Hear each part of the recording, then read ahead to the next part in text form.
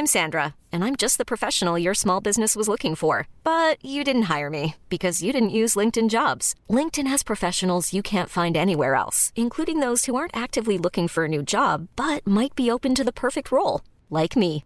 In a given month, over 70% of LinkedIn users don't visit other leading job sites. So if you're not looking on LinkedIn, you'll miss out on great candidates like Sandra. Start hiring professionals like a professional. Post your free job on linkedin.com/achieve today. Ryan Reynolds here from Mint Mobile. With the price of just about everything going up during inflation, we thought we'd bring our prices down. So to help us, we brought in a reverse auctioneer, which is apparently a thing. Mint Mobile Unlimited Premium Wireless. How to get 30, 30, how to get 30, how to get 20, 20, 20, how to get 20, 20, how to get 15, 15, 15, 15, just $15 a month? Sold! Give it a try at mintmobile.com/switch. $45 up front for 3 months plus taxes and fees. Promo rate for new customers for limited time. Unlimited more than 40 gigabytes per month. Slows full terms at mintmobile.com. Girl, real talk. This whole "it's a new year, time to reinvent myself" trash is not the vibe for 2024. You can find someone who loves you for you, as you are. You don't need to read a stack of self-help books, only eat sad salads, or start meditating at 5 a.m. to be ready for dating. So yeah, my advice is to download Bumble and find someone who embraces you the way you are right now. Let me know how it goes. We don't live in a society that really wants us to be well. So it's done a lot for us to not look at who we are, and everything is a distraction. And I just don't want to be distracted anymore. I'm Jordan Kistner, author of the essay collection Thin Places, and this is Thresholds, a weekly series of conversations with writers and artists about moments of epiphany or transformation that changed their lives and their work. A moment that they stepped across, like a threshold, into something new, and the way that experience changed everything they wrote afterward.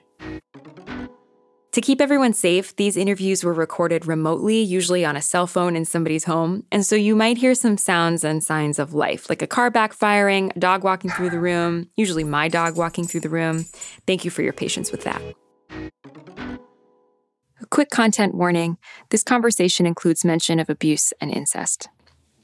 Fariha Róisín is an Australian-Canadian writer and artist.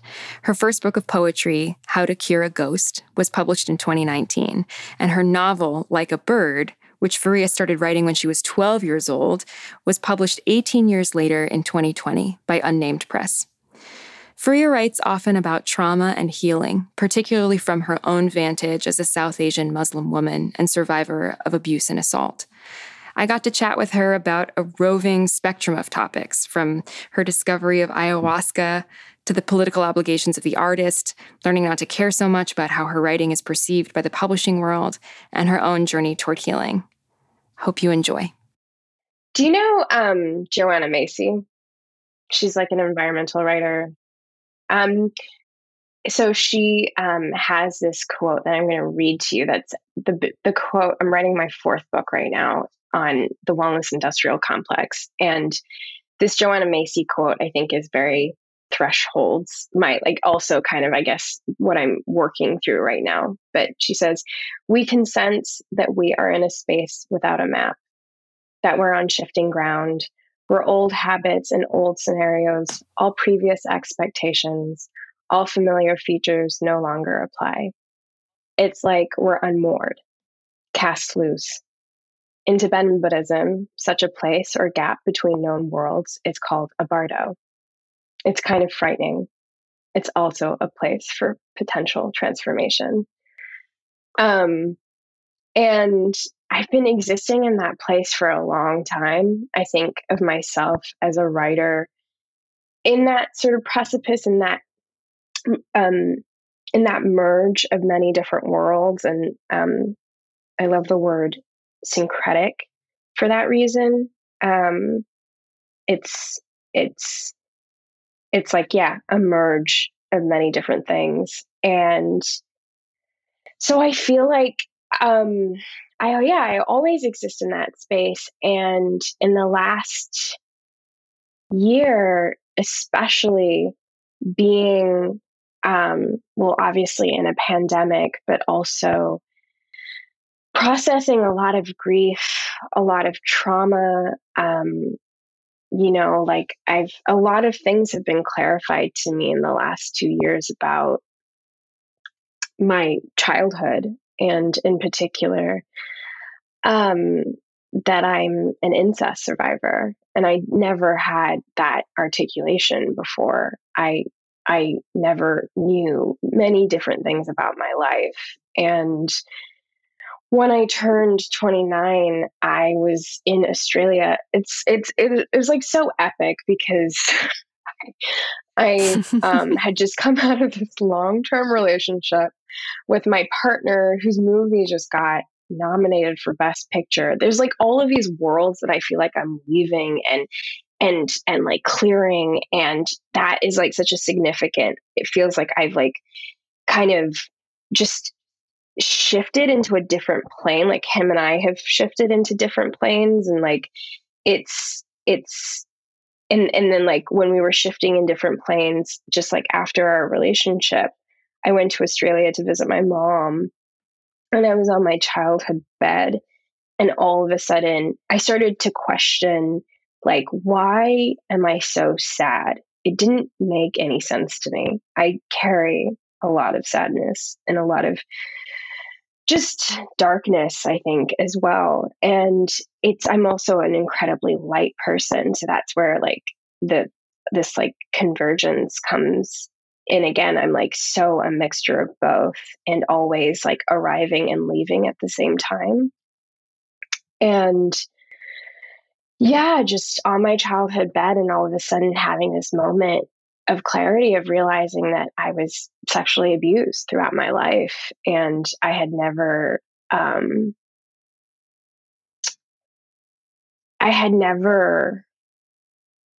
knew I couldn't survive if I remembered. So I forgot. And the human mind is just so remarkable in that way, because I also remember as a teenager being like learning what repressed memories was, and just like being so fascinated by the concept, and like rolling it around in my tongue, being like, what repressed memories, just being like just like saying it out loud as much as I could, because something about it felt so eerie.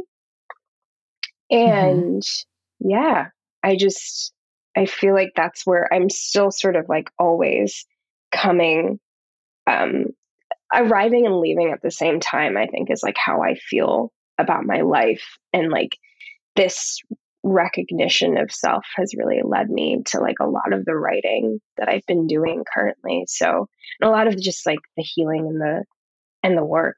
It's been intense. It's been an intense couple of years. Yeah, that sounds really hard. And I mean, I'm also curious to know how because you write so much both about trauma and violence and abuse, but also about strength and healing and surviving and transformation of the self in the face of maybe I'll borrow your word, darkness. And when you were home in Australia and first having this realization, how did you begin to navigate the path that was then set in front of you?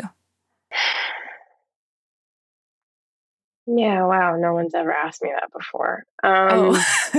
You don't have to answer it if you don't want to, but it feels also like, I read your newsletter, and it feels like you write with the elegance of somebody who's done a lot, who's somewhere on that path and not at the beginning of the path.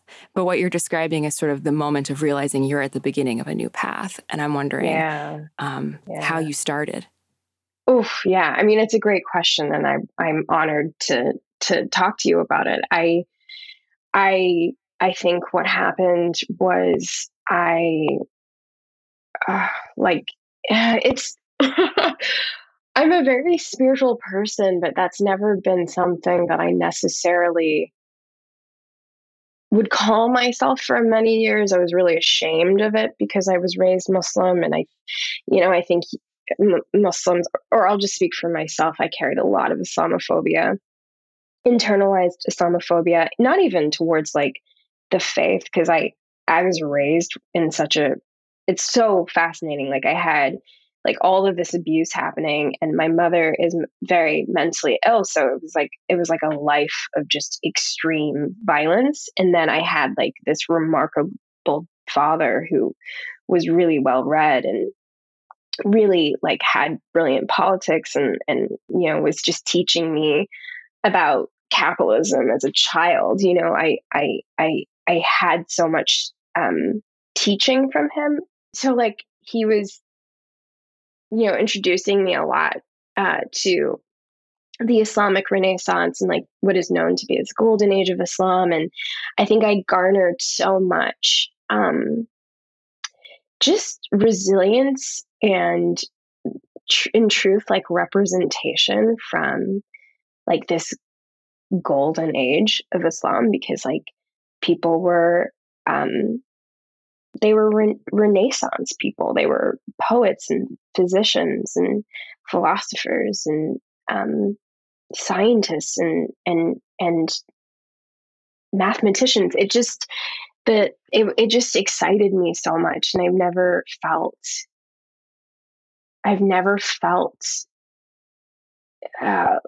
seen in that. As a kid, I had never felt seen in that way. And that I think really allowed me to really understand God and really understand my connection to God, and really create and strengthen something as a child. And so even when like in my 20s, I felt very conflicted and very confused by sexuality in particular, and just really uncomfortable by certain aspects of my being in relation to faith. And I felt, just like really taken away from this root and this foundation, because I didn't know if these two parts of me were compatible. And then the more I think like a major spiritual transformative point for me was really in 2015, when I had this it was a different time, but that was like really the beginning of my healing journey, where I realized I didn't want to die after a suicide attempt. And then I was like, okay, I got to heal. And I didn't know what that meant. It was like pretty hokey to me too, but I also had like, I think I just had instinctively just like an understanding of how to do these things, because I was immersed in these worlds as a child, and because my sister is a very spiritual person and my father is as well. And so it was always philosophical. It was always really present. And I think in that next stage on my childhood bed, really just, it was following instinct and just going from there. Like nothing was planned. I came back to Australia, and just things started happening. Like I watched the Michael Jackson documentary, and it blew my mind and further cemented how I was feeling, and gave again like language to my experience. And then in July, I had like a nervous breakdown, and I couldn't work, and I started I just was drawn to this person saying that they were going to go to this ayahuasca ceremony. And I just was like, I need to do that. And I trusted myself, and I went, and then that just opened a different portal. And I think I just listen to myself, and I'm not afraid of how that looks on the outside. Because I imagine people are just like, what the fuck? But at the same time, I really don't care. I'm like, I didn't come here to have a normal life. I didn't come here to play by the rules. I came here to fucking learn myself. Sorry, I'm not allowed to swear. No, you're totally allowed to swear. Oh, okay. Swear, it's fine. I just feel I feel really lucky because it was sort of like in the moment of just realizing, like in my 20s, that like religion and who I am as a queer person, they are compatible.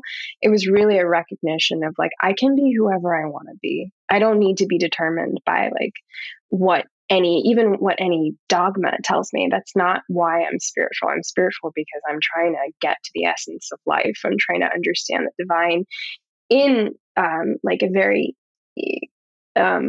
free and liberated way outside of the confines of stricture. And so I think that's why I can, in times of crisis, I actually can be motivated by the next move because I just follow where I'm taken and trust that that's where I need to go.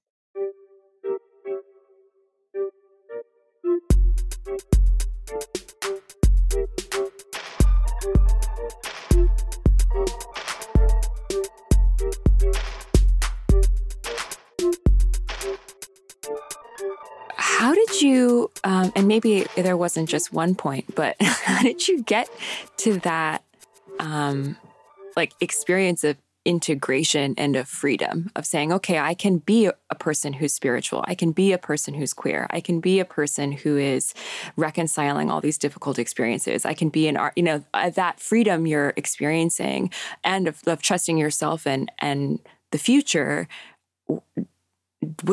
Did you always have that? Or was there something, was there a moment when you thought like, okay, I understand that now, or I see that I can live that? I mean, I don't know if we ever fully get there. That's the thing. It's like, I think capitalism makes you feel like you can learn everything in 2 minutes and then you're done and you're enlightened and it is what it is. And I think that that's not how we can live anymore. Like we're understanding, like I see all of these practices and this is very much like my 4th book. I am writing so much of it. Like it's necessary for us to start turning towards spiritual life because the alternative hasn't worked. And it's not only just because the alternative hasn't worked. We understand now, looking at the way that this planet is collapsing. We are on the verge of collapse, and that's more and more apparent every day. Understanding then you have a responsibility to this earth. You have a responsibility to be to evolve. There's no time left anymore. And I think that has always, just even as a child, given me incredible resolve. I didn't, I like lived through so much cruelty, and I think I just downplayed that my entire life. But in a way, it kind of saved me because humility is very easy for me. And I think on the path of being human, what we actually lack is humility. Especially as artists and writers, I think it's really easy to get convinced that because you have something to say that makes you better or, superior. And actually, it's like, I think a lot of writers, and the person that comes to mind to me is Robin Wall Kimmerer, who wrote Braiding Sweetgrass, who's a Potawatomi elder.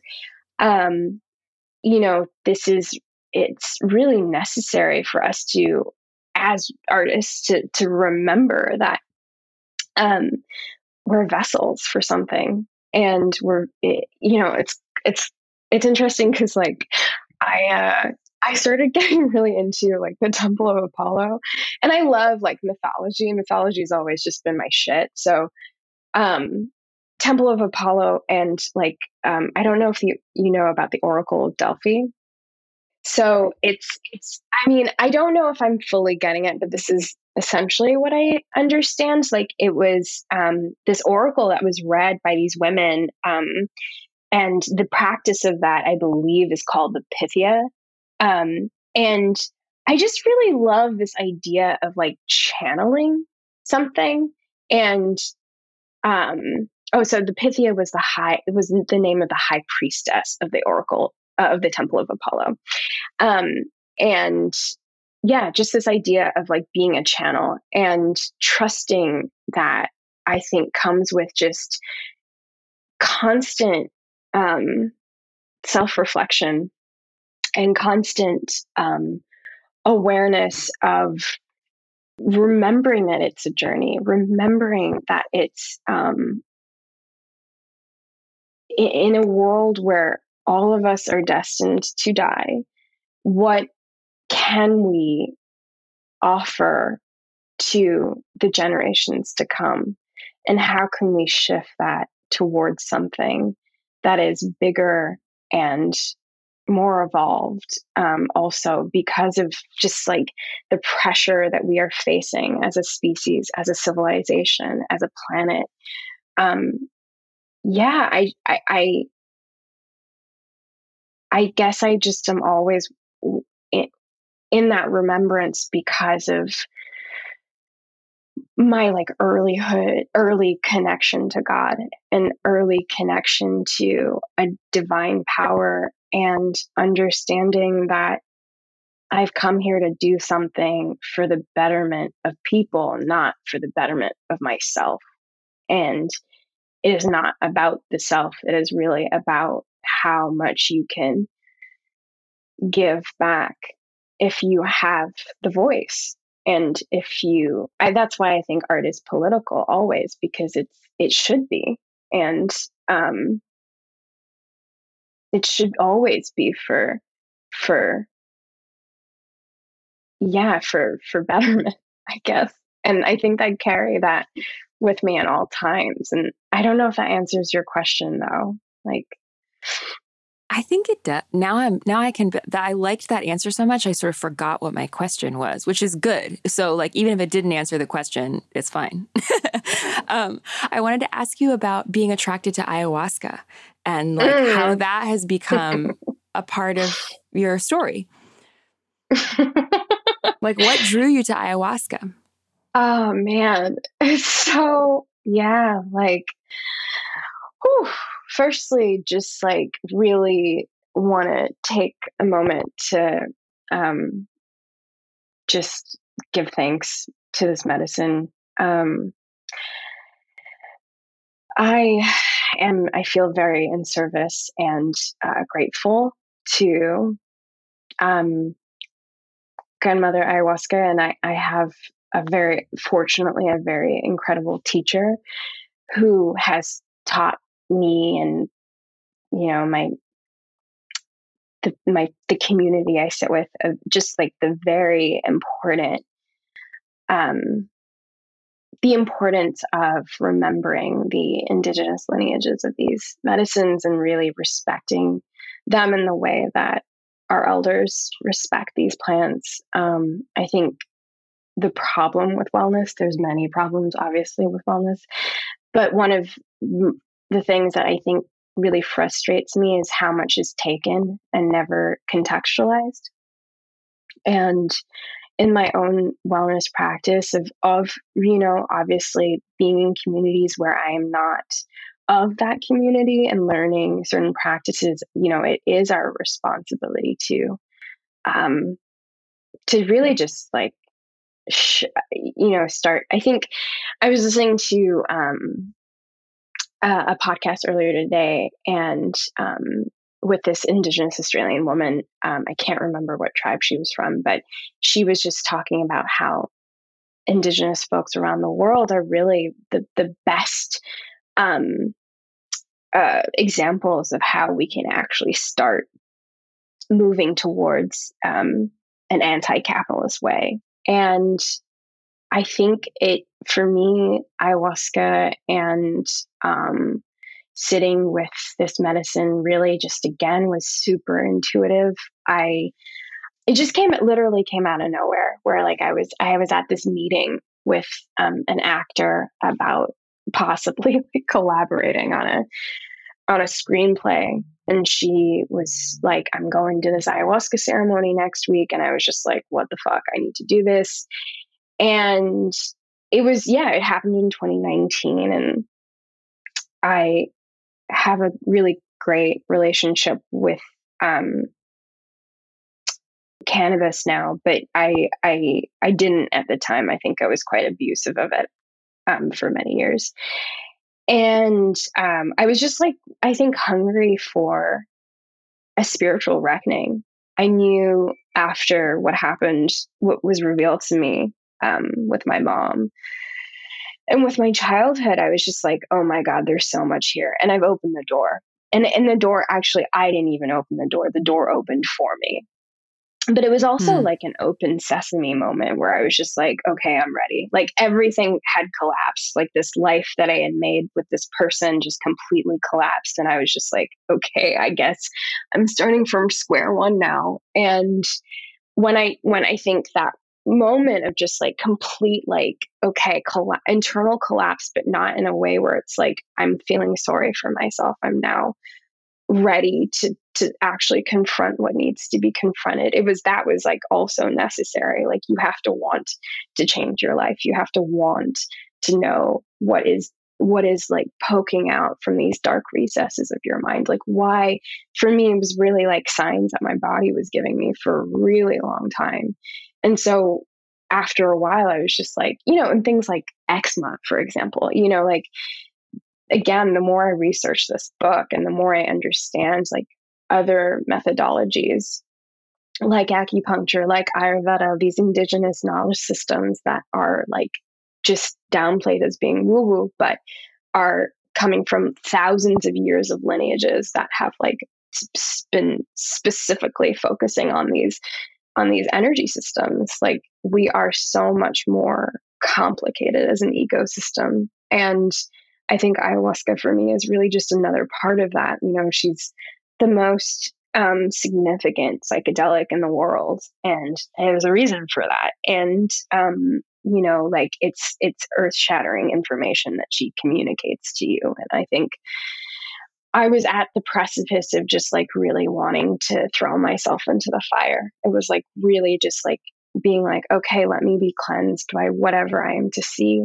And then I think the way that my relationship has developed with her has been also acknowledging that this is not like a one step, two step, I'm cured situation. Like this is actually like a lifelong journey with this medicine. And she actually requires that from you. In order to gain the most that you can from her, she wants that respect. And this is a plant that like communicates with you. These plants are just so incredible, and it's remarkable, and kind of like it makes sense why all of this knowledge has been corrupted, because just understanding that like we don't live in a society that really wants us to be well. So it's done a lot for us to not look at who we are, and everything is a distraction. And I just don't want to be distracted anymore. How is writing a part of that for you?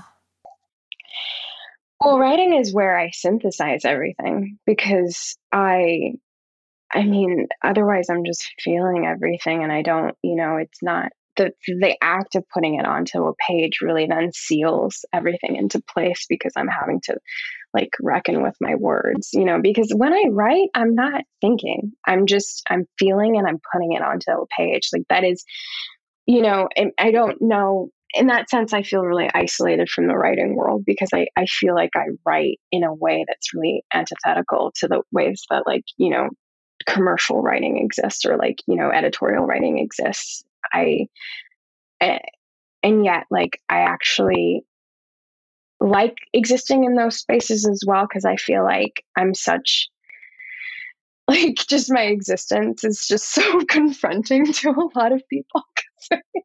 I think I'm just read as like this woo-woo weirdo, and I kind of like am embracing it finally. Like it used to make me feel really uncomfortable, like just to be distilled. And I've really struggled with just like, like feeling anti-intellectual because of what I write about, and struggling with that, and feeling really misunderstood. And I think finally because of the ways in which truthfully like people relate to my work and the readership that I've been able to create, and the kind of conversations that I have with people who read my work is truly it's mind blowing, because it allows me to continue on. I don't know if I probably would still write if I wasn't getting these kinds of just small moments of recognition, and even just like being able to talk to you, Jordan. I think it's, I love your work. And so it's like these moments are Thank such, you. it's such a valuable thing to like be seen by someone, and then to be seen by someone that you like and admire as well is just like, it's necessary. These validations I don't want to live in a world where like obviously it's validation maybe is prioritized too much, but in a holistic and spiritual way, it's actually really necessary, and for me, I felt ashamed by that for a really long time, but I actually, with each book that comes out, each moment of like having to be public and, to just like, to realize that I can't fuck around. Like I have people that read me has then made me become hyper focused and hyper vigilant in a way that I really appreciate, because I'm a Capricorn. I like an incredibly like ambitious person,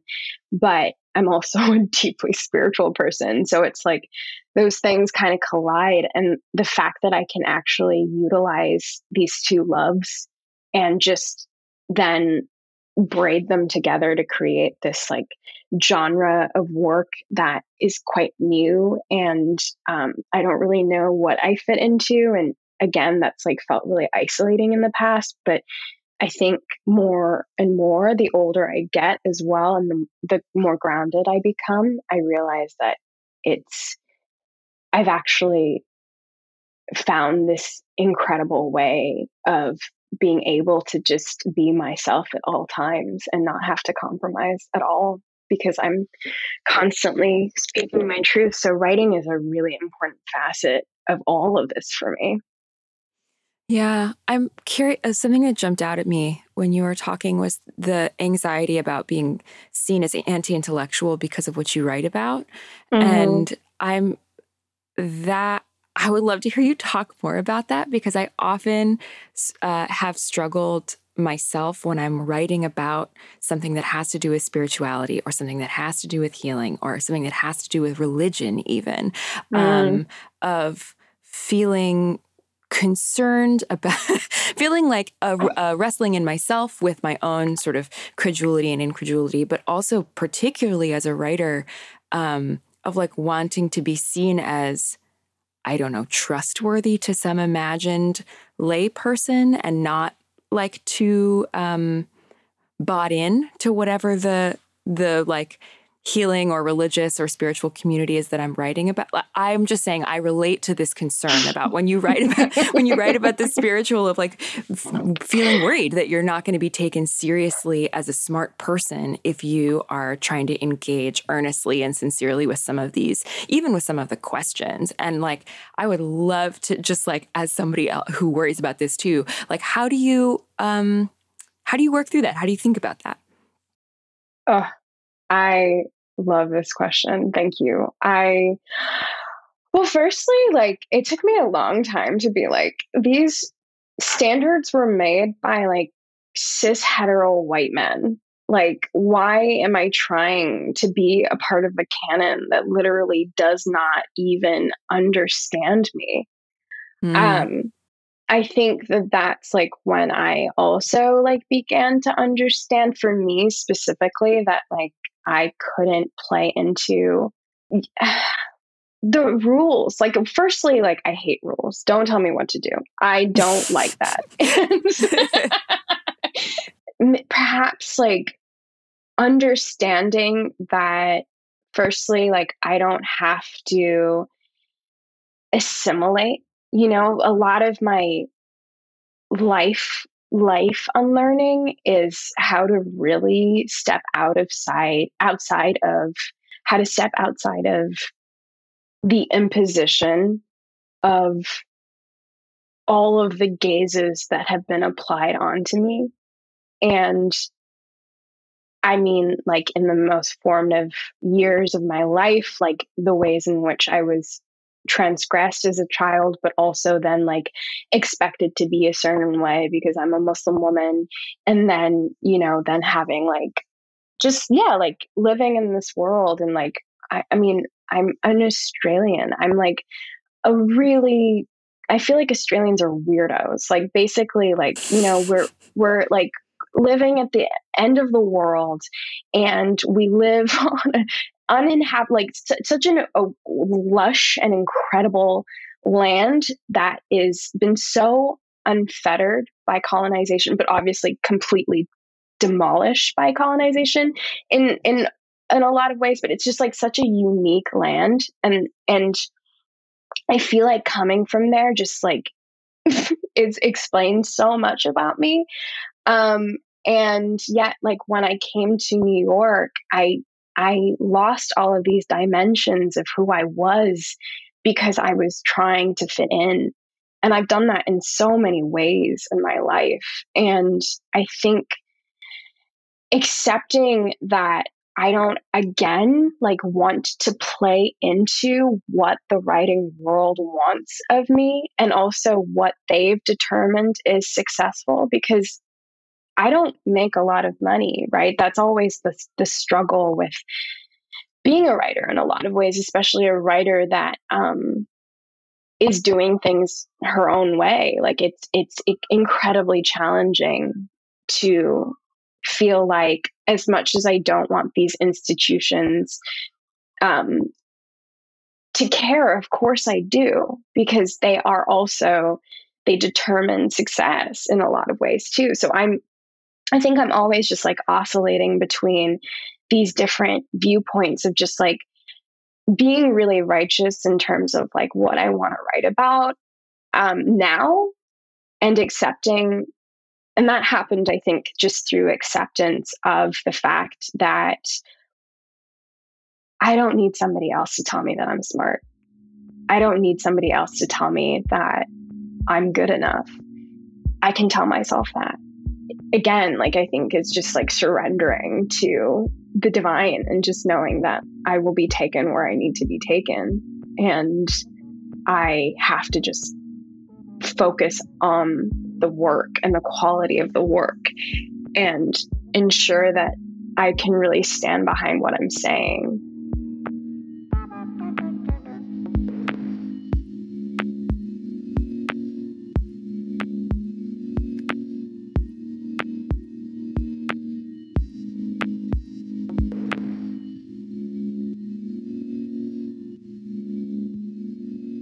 What is it that you want your writing to do? And has that changed since, because you've been writing for a long time, did it change after you went home to Sydney, after this kind of like falling apart that happened when you were 29? No, it's always been the same. It's always been like really just, even when I was a film critic, I've spent many years being one. And even then I felt deeply invested in, which I still am, because now I'm actually like writing these stories. I'm invested in representation. And this was at a time where there was no representation. Like I was, being told that I was bringing race into it too much, and that, like I had to have an objective opinion, which is the white opinion. And that is obviously incredibly soul destroying after a while, because your opinions don't matter. And so I even back then, I was really rooted in social change. And I have, and I started organizing as a 12-year-old. I was working for Oxfam and Amnesty, doing, campaigning and like on weekends and at this, city CBD. And I would get up at Assembly.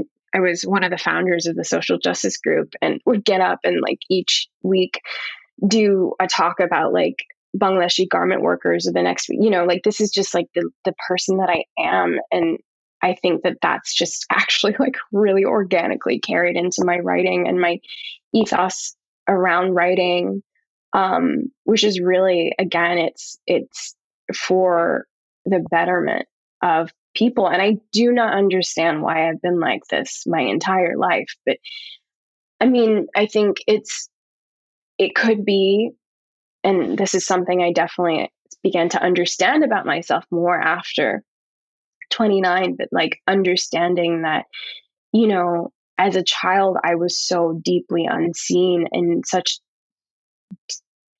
devastating moments of violence. And I think I'm maybe fighting for that girl, for that younger version of me. I guess the last thing that I wanted to ask is whether or not you feel like you're approaching any different kind of threshold. You were saying at the very beginning, you feel like you're constantly living in thresholds and have always been. And I wonder if the thresholds themselves feel like they shift or are shifting for you in this really unusual year. Yeah. I mean, the thresholds of my life in the last couple of years have been crashing waves. It's one comes and then you're through it and you're into the next cycle. And then another one, it's just constantly just, a thrashing of waves. And then, really learning how to surf has been something that I've been thinking about, psychologically learning how to surf. And, I think that's where I'm at right now. Just, accepting that these thresholds do exist and that, at the end of last year, I got 2 spirals tattooed, on one on my right arm and the other in my left arm. And they're in different styles, but I just started in 2020. I got really attached to the spiral and this idea of, nothing is good or bad. It just is. And everything exists, obviously, in this just sacred spiral of just constant equilibrium. And how in a very, I feel like this is something sort of cross spiritual. It's very much, it's very Buddhist and mantra driven and really non-attachment driven. But then it's also I love this conceptualization of the whirling dervish and the ways in which they move is through a cyclical way of connecting in that spiral to God, and that's a communication that they have. And yeah, I've just been trying to embrace that as much as possible.